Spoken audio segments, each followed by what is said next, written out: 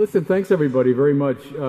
When I was a teacher some years ago, the period that no one wanted to have was the period right after lunch, right? That's when I was lecturing in philosophy, like Hegel and Kant. It was difficult to keep people in. I hope my topic today, which really is sainthood, it's sanctity, what makes us holy, hope that keeps you a little bit more awake. So, Christianity in the earliest days was described not as a religion, not as a doctrinal program. It was described as a way. Look back in the Acts of the Apostles, those who followed this way of Jesus. I've always loved that expression. A path. I think if you read the great spiritual teachers in our tradition, you see Christianity articulated as the walking of three basic paths. I'm not claiming any originality in this. I'm just commenting on the great masters. I think Christianity displays itself as walking on three paths. First one, find the center. Second one, know that you're a sinner. Third one, realize your life is not about you. So find the center, know you're a sinner, realize your life is not about you. I think all of us walk those paths, and it's not as though we just do them, 1, 2, 3. They overlap in the course of our lives, and sometimes we find ourselves much more on one than the other two. But I think all three are present, and all three articulate something really basic about being a Christian. So I want to just mention something in this talk about the three ways or paths. Okay? So let's begin with the first one. To find the center. I was a doctoral student in lovely Paris, France, for 3 years. And I remember very vividly the day I arrived in Paris. It was June the 12th, 1989. And I'd never been to France before. I had my high school and college French and, some background, but I'd never really lived in a French-speaking country. This is before internet and cell phones. I had the address of my house on a piece of paper in my wallet. So I got there, I dropped off my bags, and I was jet-lagged, and I was tired, and I was sort of frightened. But I made my way down to Notre Dame Cathedral. So I roughly knew where that was, and went up the main aisle, and I came to the transept of Notre Dame, and I turned left, and I looked up at the North Rose window, which I think is the most magnificent rose window in the whole Christian world. This, magnificent wheel of light and color. And I stood there, no kidding, for about a half hour. And then every single day between that day, June 12th, and when I went home for Christmas, like December 20th or something, every single day I went down to that spot and looked up at that rose window. And ever since then, the rose windows have played a very important role in my own spirituality, in my teaching, and in my writing. And as I meditate upon them, I think the rose windows are wonderful evocations of this first path. Why do we find them so compelling? Beautiful, of course, yes. But see, those who made them were trying to teach us a spiritual lesson. If you look at all the rose windows, right, these great wheels, without exception, in the center of the window is a depiction of Christ. So in that north rose at Notre Dame, right, Our Lady, so that you see Mary, but if you look very closely, on her lap is the Christ child. So at the very center of the window is Jesus. Then, circling around that center in these ordered harmonic patterns are all the other elements of the window. And they're connected by various devices, like by spokes, to the center. They're evocative of this first path. When Christ is the center of our lives, unambiguously, right, without competition, he's the center. Then the wager is that the rest of our lives tend to fall into harmony around that center. So think of the French call the médaillon, the medallions, the little images in the rose window. Think of those as evocative of all the elements that make up you. There's your mind, and there's your will, and there's your passions, and there's your family life, and your private life, and your sexual life, etc., all that makes you up. If Christ is the center, then everything else in your life will be connected harmonically to that center. You know, that rose that I'm talking about, the North Rose window, was going up at the same time that Thomas Aquinas was in Paris. Thomas Aquinas said the beautiful occurs at the intersection of three things: integritas, consonantia, and claritas, Thomas said. Integritas means wholeness, right? That it's all about one thing, that the whole of an object or a face or an event holds together. Secondly, consonantia means this harmony, that everything contributes to the overall design. Everything is in sync with everything else. Claritas means radiance, glow or shine. When those three things come together, Aquinas said, we say, beautiful. And that's exactly what happens when we look at the rose window. We see those three elements and we say, how beautiful. See, but here's the point. When Christ is the center of your life, your soul becomes beautiful. It has integritas. You know, the great philosopher Soren Kierkegaard said a saint is someone whose life is about one thing. That's a very cool little definition, I think. Because it doesn't mean that the saint is living a monotonous life. I mean, look at the saints across the centuries. I mean, anything but monotonous.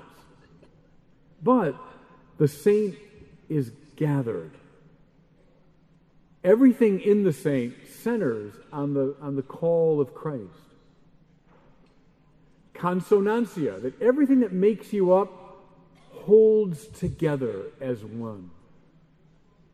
You know that image C.S. Lewis used of the ships sailing in convoy under the direction of a commander. And the ships are kind of side by side and they're sailing together well. Good. Doing their mission on point. If even one little ship gets out of line, and you say, oh, no big deal, just one ship is off kilter. Well, before you know it, it'll bump into the next ship, which will bump into the next one, and the convoy's harmony is lost, right? So, Lewis said, our lives are meant to be harmonic, marked by consonantia, everything contributing to the overall purpose. We can tend to say, and I'll get to this when I talk about sin, we can tend to say very easily, oh, you know, I'm doing great. 95% of my life is together. There is one little area I know that's really crazy, but I'm not going to worry about that. Well, good luck with that plan, right? I mean, I found that over and over again in my own pastoral work. It's that one area of life that's off kilter that can lead to the disharmony within the self. And then, you know, finally, claritas, shine or radiance or glow. You know, it's not accidental at all that we tend to depict the saints as illumined figures. We put halos around them. I mean, I was going to say don't take it literally, although in some cases I think people with great spiritual vision have noticed just that kind of luminosity around the saints. Remember the accounts of Mother Teresa or Padre Pio. But see, generally I would say the halo is a symbol of the claritas of the saint.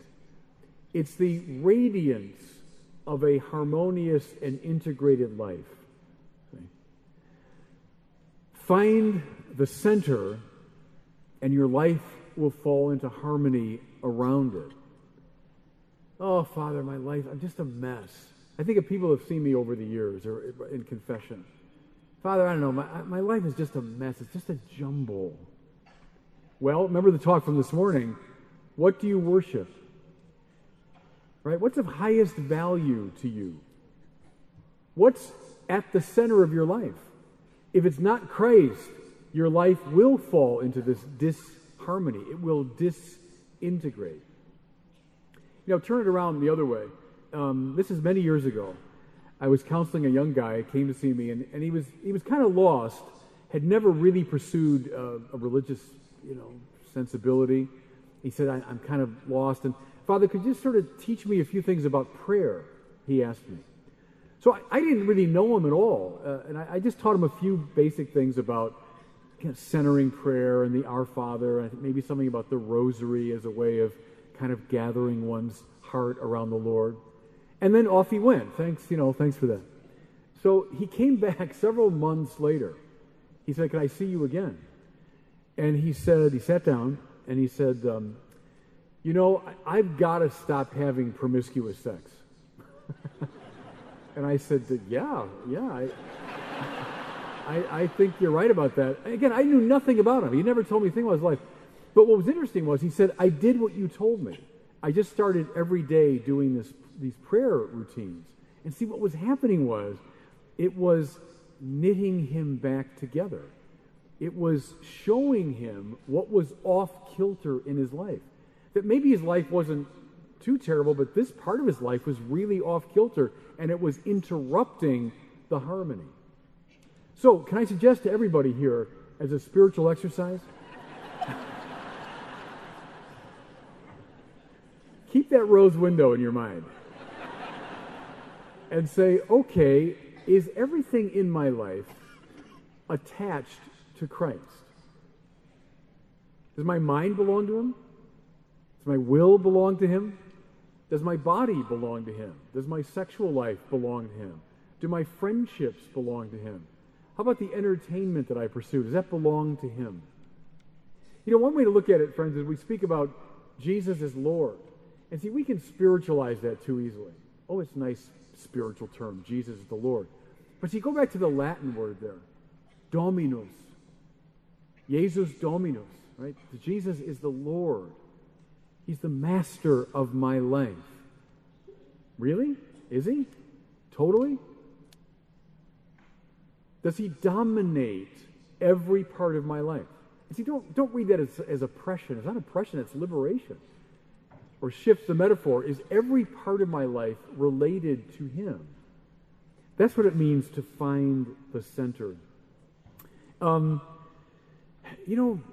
great story of Martha and Mary. I found in my years of preaching that it's one of the most aggravating gospels to people. I think I've gotten more commentary over the years on Martha and Mary, mostly from angry women, right? That will come up and say some version of, it's not really fair. I mean, to Martha, here she is doing all the work, and I'm with her. She's got a legitimate complaint. Here's it, Mary goofing around, and I'm doing all the work. But why does Jesus upbraid Martha? So I've heard that a lot. Here's, I think, the key to that story. I don't think, despite a lot of centuries of commentary, I don't think it's primarily about the difference between the contemplative life and the active life. That Mary's the contemplative at the feet of the Lord, and Martha's fussing around with all his activity, and Jesus prefers contemplatives to active people. It's a way it's been read, but I don't think that's the heart of it. I think the key is in this language. When Jesus says, Martha, Martha, you are anxious and upset about many things, right? Many things. Mary has chosen, and then the Latin here I think is lovely in the Vulgate version of the Bible. It says, Mary has chosen the unum necessarium, right? The one thing necessary, and she will not be deprived of it. Can I suggest it's not so much about action versus contemplation. It's about the spiritual problem of the one and the many. See, most of us sinners whose lives are kind of disintegrated, we're all over the place, we're scattered, we're anxious and upset, therefore, about many things. Mary has chosen the unum necessarium, the one necessary thing, namely, ordering her life to Christ. See, then, everybody, then everything else that she would do, including all of her activities, would find their center, would find their ground. Think about your own life in terms of the one and the many. Here's an interesting little clue as well. Isn't it interesting that in the Gospels, those possessed by the devil speak in the plural? Remember the Capernaum demoniac in Mark's Gospel? He's one person, right? What do you want of us, Jesus of Nazareth? Have you come to destroy us? Isn't that weird? Single person, but speaking in the plural. Or how about the Gerasene demoniac? What's your name? Jesus asked. Legion, for there are hundreds of us. Now, we can read that a number of different ways, but I think a very provocative way to read it is, remember that the diabolic, literally, diabalein in Greek, means to scatter, to cast apart, to divide. There are hundreds of us. What do you want of us, Jesus of Nazareth? That's the divided, severed, splintered self. What's Jesus about? Bringing us back to this harmonizing unity where we find the center. And then see, let your life be as complex as you want. Go everywhere, do everything, complex life, but all of it gathered harmonically like the elements of the rose window. Just one more image from this first path. How could I not use it now in Liverpool? Because it's from John Lennon. But I'm going to bracket him just for a second. To get to John Lennon, I want to talk about another great wheel from the medieval cathedral. So the rose window is one. But a second one you find in a lot of the Gothic churches is the so-called rota fortunae, right? The wheel of fortune. And the wheel of fortune, if you can imagine it, up here, this great wheel. And at the top of the wheel of fortune, there's a king, and he says regno, right? I'm reigning. And then as the wheel turns over here, you have a king having lost his crown. He says regnavi, right? I have reigned. Then the wheel keeps turning. At the very bottom is a little pauper. He says sum sine regno. I mean, I've got no power. Then up here, on that side of the wheel, you've got this kind of ladder climber coming up. He says, regnabo, I shall reign. Right? So, the point is, that's life. Am I right, everybody? That's life. It's a wheel of fortune. Sometimes you're up. Think of the regno. It could be power, it could be money, it could be fame, it could be health, it could be whatever. Sometimes we're like kings. And to be honest, there's not a lot we can do about it. A lot of it's just dumb luck. Then other times in life, it's like, no, I'm losing it. I'm losing what I have. Wealth, power, pleasure, whatever. And then, don't we all know it? Every single person in this room. Sometimes we're at the bottom of the wheel of fortune. It just turned on me, and I'm out of power, money, fame, wealth, whatever. And then other times in life, I'm coming back up. I'm making a comeback. All right, that's life. What did I think of Frank Sinatra, right? I'm riding high in April, shot down in May, right? That's life. And we all know it. The wheel of fortune turns. Now, in the center of the wheel of fortune, so think right smack in the middle of the wheel, is a depiction of Christ. The same yesterday, today, and forever. Now, here's the beautiful spiritual point. Don't live your life on the rim of the wheel. Where most of us live, most of the time, is on the rim of that darned wheel. Fussing about getting to the top in wealth, power, pleasure, whatever it is.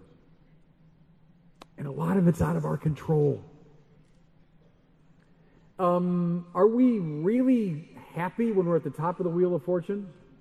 No, because we know any second it could turn, and I'll become Mr. Regnavi. Or, on the other side of me, trust me, there's somebody climbing up the wheel to knock me off the top, right? The point is, every point on the rim of the wheel is a point of anxiety. Sound familiar? Now, fellow sinners in this room, right? That's what most of us are most of the time. We're fussing around on the rim of the wheel, and it's making us crazy and unhappy. Rather, move yourself to the center of the wheel. In Christ, the same yesterday, today, and forever. Christ, who links us to the infinity and eternity of God.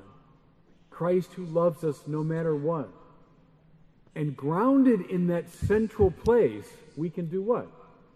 Watch the wheel as it turns, right? Hey, I'm up. Yeah, I know, it's not going to last. Hey, I'm at the bottom. Yeah, I know, and it probably won't last. Hey, I'm making my comeback. Yeah, good for you, and you might get to the top again, but it's not going to last. Right? But when you're living in the center, you live in that point that the great spiritual masters call indifference. Don't read it. I know in English that's got a negative quality. Indifferencia in St. Ignatius' Spanish. But I'm indifferent, Lord, whether I'm rich or poor, whether I'm famous or notorious, whether I'm loved or hated. It doesn't matter to me because I'm grounded in this central place. The Greek spiritual masters talk about apatheia, and apathy is a bad word in English, but what they meant was I'm divorced from my feelings about the rim of the wheel. I'm in Christ, and so I'm apathetic whether I'm up or down, left or right, spinning around. Okay, here's why I mentioned John Lennon. Now, as you well know, John Lennon had a kind of ambiguous relationship to religion, going back to the Beatles are bigger than Jesus and all that in the mid-'60s. And then, a song like Imagine, which is a lovely melody, but, terrible lyrics from a religious perspective. Imagine there's no heaven and there's no God and all that. So, John had an up and down relationship with religion. But what's really interesting to me? In a number of biographies of John Lennon, they say that in the 70s, like just the years before he died, he was getting very interested again in religion and was actually watching religious preachers and all that on TV. Now, I don't know what was going on in his mind and heart, but do you remember the last album, Double Fantasy, he did just before he died? And do you remember the song, Watching the Wheels? And John Lennon says in that song, I'm just sitting here watching the wheels go round and round. I really love to watch them roll. I'm no longer riding on the merry-go-round. Well, when I heard that, I thought, man, I don't know again. I can't tell you for sure what's going on in his mind and heart. But you could read that very much along these lines. I'm just sitting here watching the wheel go round and round. I love to watch it roll because I'm no longer riding on it. Now, think of that Wheel of Fortune again. Talk about someone at the top of the Wheel of Fortune. When John Lennon, little kid from Liverpool, was 24 years old, was there anyone more famous in the world? He wasn't the richest guy in the world, but he had access to huge amounts of money, power, extraordinary cultural power. He was just traveling, the whole world came to see him. Wealth, pleasure, power, honor. I'm thinking of the way the Beatles were honored all over the world. What was it like for John Lennon to be at the top of the Wheel of Fortune? Let me give you a little hint. Help. I need somebody help. Not just anybody help. Won't you please help me? Right? John Lennon, right? He wrote that song about 1965 when he was at the top of the Wheel of Fortune. And they say when he went into the studio to record it, it was a bit of a Dylan-esque sort of lament. That's how he wrote it. And that would fit the lyrics. But of course, he's a Beatle, so they turn it into, help, I need somebody, help, this happy song. But the lyrics, that's someone at the top of the Wheel of Fortune. Now, think of John Lennon. Beatles break up, and he loses a lot of his cultural cachet and influence. Then, mid-1970s, talk about the bottom of the Wheel of Fortune. Remember John Lennon, The Lost Weekend? He was drinking too much, and he had left his wife, and his life kind of bottomed out. And then at the very end of his life, he was kind of making a comeback. The album was successful, and he was back in the game. And I'm just sitting here watching the wheels go round and round. I really love to watch them roll. I'm no longer riding on the merry-go-round. See, did he come to see something, I wonder, about riding on the merry-go-round of the Wheel of Fortune? And we'd be able to name as Christians what it is all about is finding that center where Christ dwells. Okay? I'm going to go on. So that's enough on path number one. Actually, I said a little bit this morning about path two, really, talking about sin as bad praise. So remember all that from this morning, and I'll fill that into my talk right now. That's, I think, a great image for sin. And also the thing about the bright lights. See, the Christian spiritual life, everybody, never begins with sin. That's a sign that we've taken a bad step. And all kinds of bad isms, dualism and Gnosticism and Platonism and all, can come from beginning the project with sin. Puritanism. You don't begin with sin. Begin with grace. You begin with grace. Find the center, right? Christ has broken into your life and now wants you to gather your life around him. But see, in the light of grace, I do indeed realize that I'm a sinner. Here's something from Chesterton, appropriate to quote here in England. G.K. Chesterton said, "We're all in the same boat, and we're all seasick." And then he also said, "Oh, there are saints in my religion, but that just means a man who really knows he's a sinner." That's good, isn't it? Who's a saint? Someone that really knows he's a sinner. How often in the lives of the saints, it's the breakthrough of grace that enables them to see what's off kilter in them. John Newton's great Amazing Grace, we all know the story of the breakthrough of grace into this man's life that led him from being a slave trader of the worst sort to being a man of God. Amazing grace, how sweet the sound that saved a wretch like me. Well, he knew he was a wretch not before grace, but after grace. That's the point. It's the light that reveals to us what's off kilter in us. That's why I always say, as the Advent season approaches now in a couple of months, and we all sing the familiar hymn, but man, we got to move into the language of that hymn and not just let it float through our minds. O come, Emmanuel, and ransom captive Israel that mourns in lonely exile here until the Son of God appear. It's tremendously powerful if you let it sink in.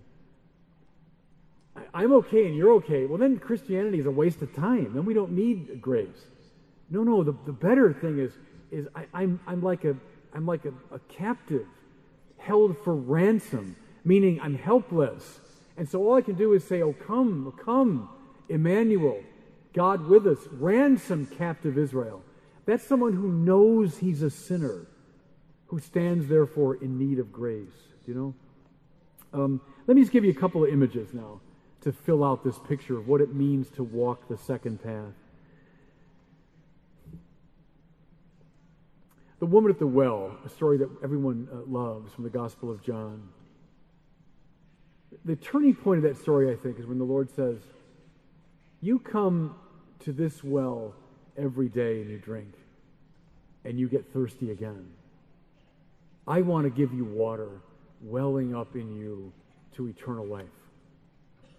See, at that moment, all of us who read that story or hear it are meant to identify with that woman.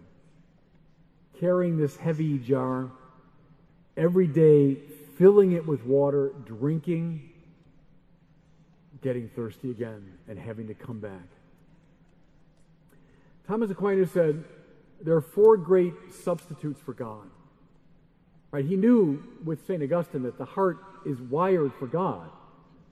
By the way, that's what we need to teach this culture, everybody in this room. We need to be missionaries of that to our secular culture. The heart is restless till it rests in God. It's the fundamental Christian truth. But, Aquinas said, we tend to find 4 great substitutes: wealth, pleasure, power, and honor.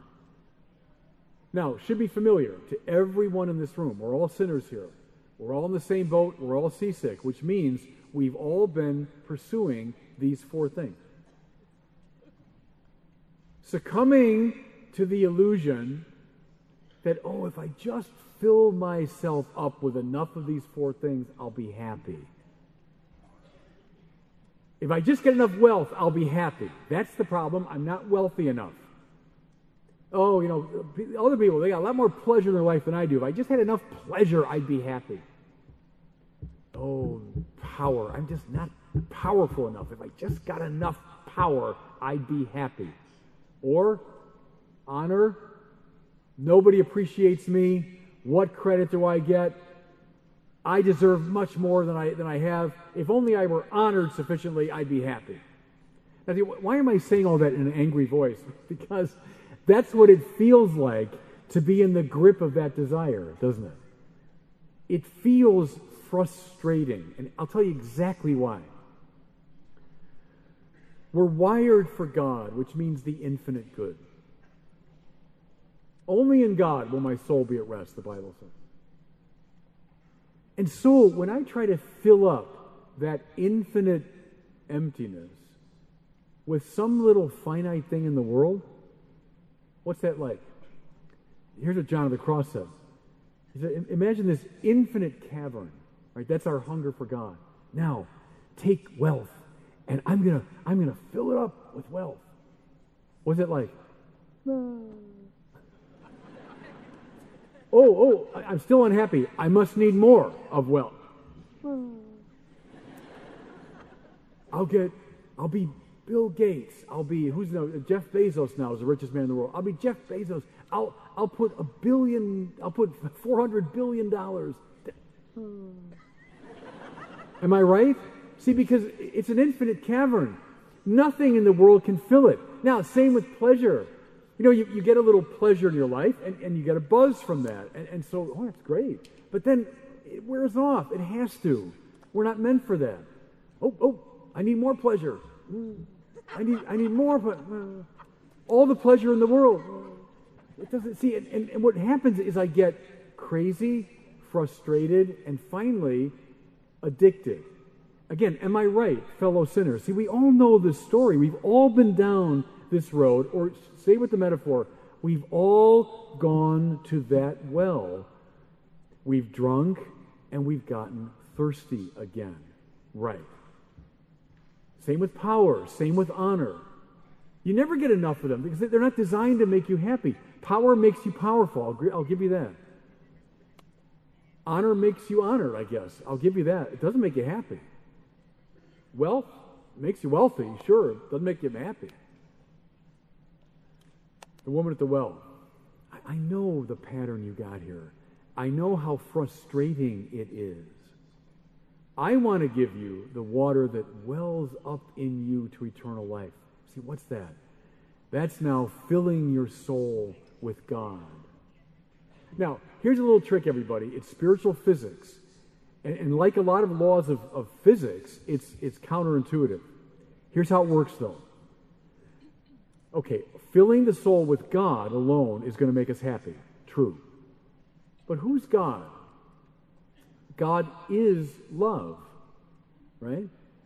Therefore, it's only by filling the soul with love that we are filled up. It's only by filling the soul with self-emptying love that we're filled up. Do you see why it's so hard to get this right? And why we all succumb to the wealth, pleasure, power, honor project all the time? Now, can I shift to an Old Testament metaphor here? Do you know that great story from the first book of Kings about Elijah and the priests of Baal. Remember, Elijah's the one prophet of Yahweh left. But there are 450 priests of Baal. Okay, so it always goes, right? The priests and prophets of the false gods, they're always thick on the ground. That's never changed. So Elijah challenges them, all right? You guys build the altars to your gods. I'll build one to God, and we'll see what happens, right? So they build the altars to the Baals, and then in that beautiful, funny story, as they pray and they cajole and they dance and they hop around the altars, nothing happens. At noon, it says Elijah mocked them. Well, where are they? They're gods. Maybe they're on vacation. Maybe they're taking a nap. And my friends who know Hebrew a lot better than I do say that the Hebrew even insinuates maybe they're in the John. I mean, maybe I don't know where they are, but they're not responding to you. And then, beautifully, the story adds that in their frenzy, the priests of Baal slash themselves, right, until the blood flows.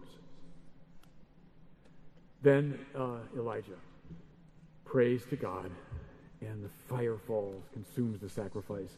Elijah wins. Okay. What I want you to see, though, is that this is much more than just a kind of macho, hey, my God's better than yours story. It's making the point I've been making more laboriously. The priests of Baal and their altars, think of them as all the ways we engage in false worship. Think of those, imagine 4 of them: wealth, pleasure, power, honor. Right? How much time, now be honest with yourself, how much time have you spent in your life hopping around one of those stupid altars? Am I right? I mean, I'm guilty as anybody in this room. Hopping around those stupid altars and praying and cajoling and dancing, and nothing happens because we're not meant for those things. We're meant for God. And then at the limit, in my frustration of heart, I start wounding myself. Anyone in this room that's ever wrestled with an addiction knows exactly what I'm talking about. Whether you're addicted to booze or to drugs or to sex or to wealth, pleasure, power, or honor, it's the same dynamic. Is we now get in a frenzy, a self-destructive frenzy, trying to worship those stupid, empty gods. Listen, who can never answer with fire. Who's the one who can answer with fire? Is the Lord God. See, and there's the story of path 2, is to realize that you're a sinner. You know you're a sinner. You know you've hopped around those stupid altars. You know you're like the woman at the well that's come again and again and still gotten thirsty. Accept the amazing grace that wants to come into your life and wants to give you a new center, a new focus of worship. Okay, I'll bring it to a close pretty quickly with path number 3.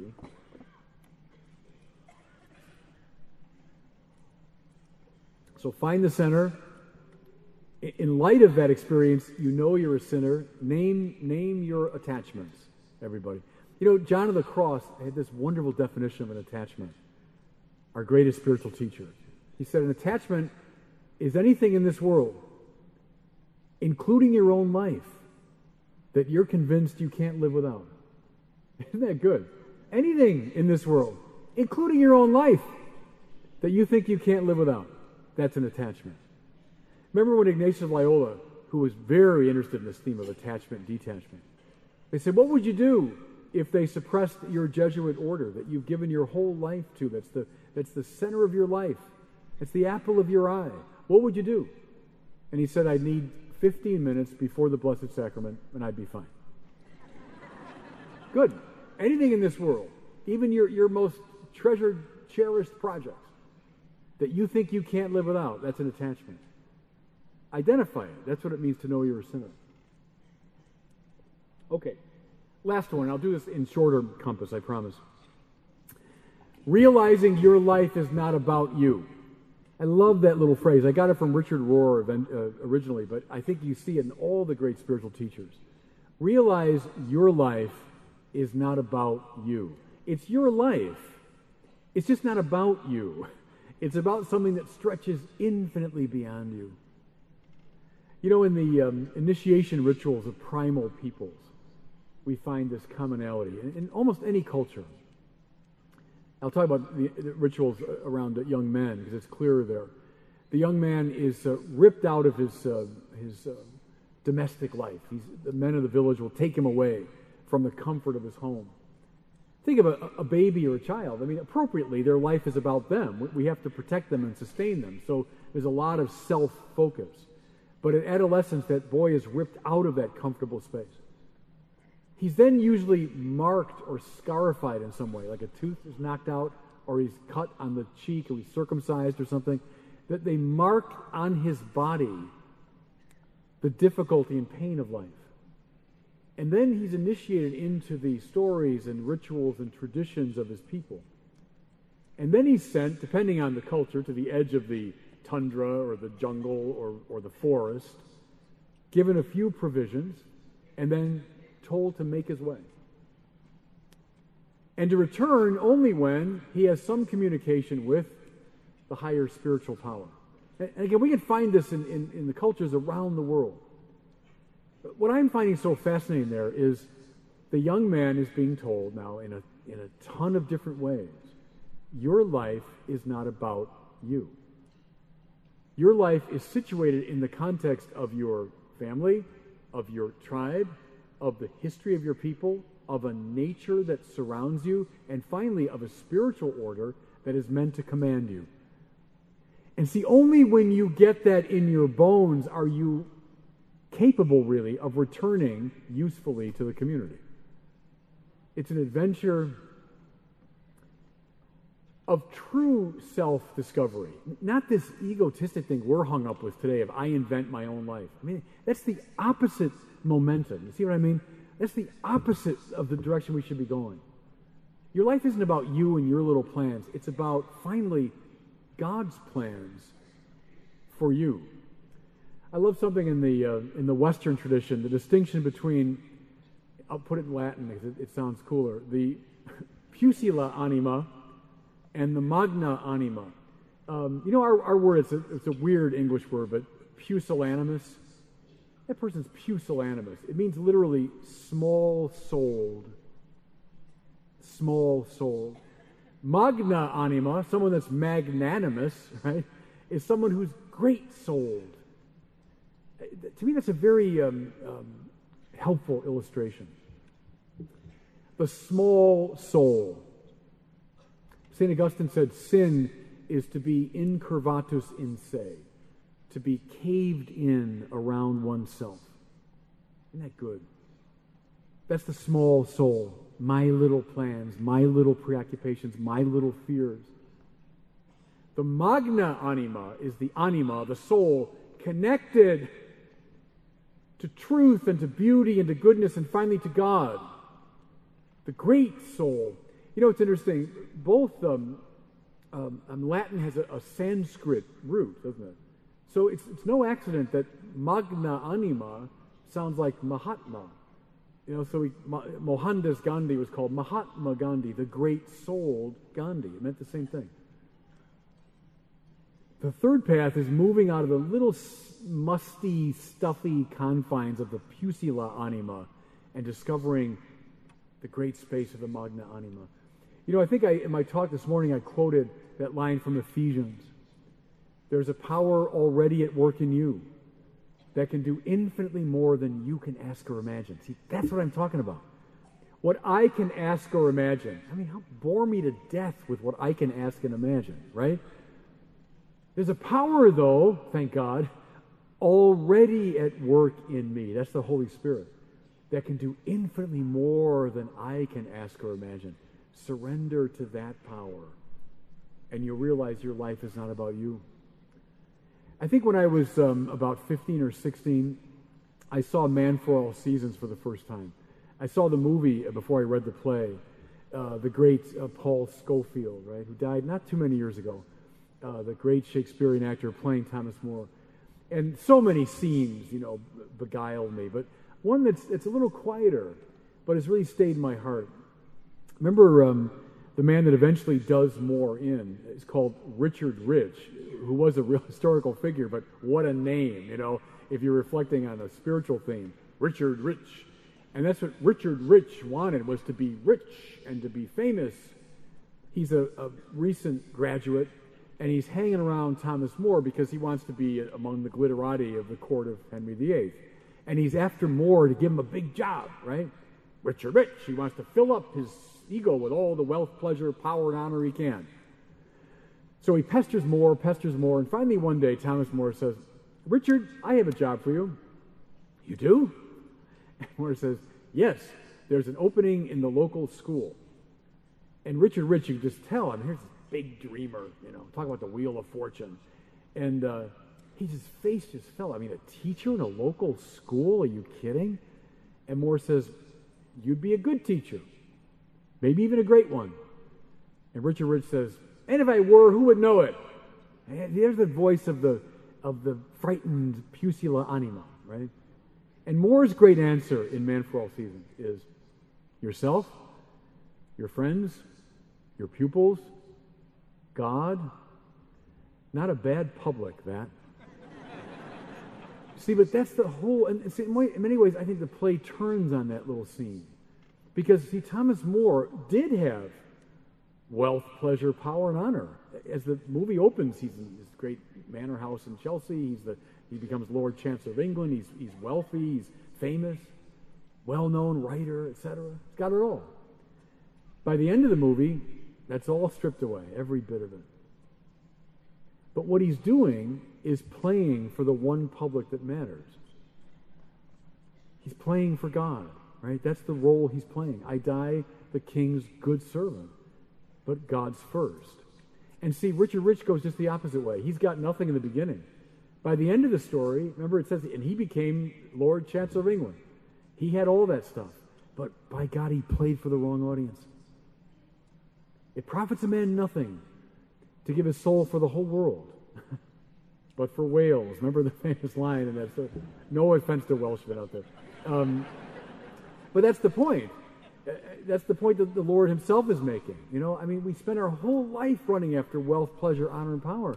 It's a waste of time. You know the line from Joseph Campbell, the comparative mythologist. He said, here's the tragedy. Most people find that they've climbed the ladder of success only to discover it's up against the wrong wall. But isn't that true? You reach a certain age, and I spent my whole life climbing up that stupid ladder. And I was meant to climb that ladder, That's why in Jesus' great parables, the pearl of great price and the treasure buried in the field, sell everything you've got and buy that when you find it. When you find what God wants, when you find that your life's not about you, then surrender all the preoccupations you have. Who needs them? An image I love from Hans Urs von Balthasar, the great 20th century Catholic theologian, much loved by John Paul II and Pope Benedict. He distinguished between the ego drama and the theodrama. Right? What's the ego drama? Well, that's the drama that I'm writing, producing, directing, and above all, starring in. It's the Robert Barron show on the road in Liverpool. Here's my supporting cast around me. See, but most of us sinners live our lives that way. It's the ego drama. How's my ego doing? How's my ego being projected? How's my ego being protected? How's my ego being praised? But Balthasar says, forget the ego drama. Bore me to death with the ego drama. What matters is the theo drama. That's the drama that God is writing, God is producing, God is directing. And yeah, you've got a role in it. You sure do. And finding it is everything. But it might not be anywhere in the ballpark of what you think your role is in the ego drama. Who cares? Who cares? Find what God wants you to do. And then do that with all your heart. And trust me, you'll find much deeper joy in that move. Just one last observation, then I'll stop. There's a spiritual writer named Jean-Pierre de Caussade. And Jean-Pierre de Caussade is not one of the kind of great figures like John of the Cross or Meister Eckhart.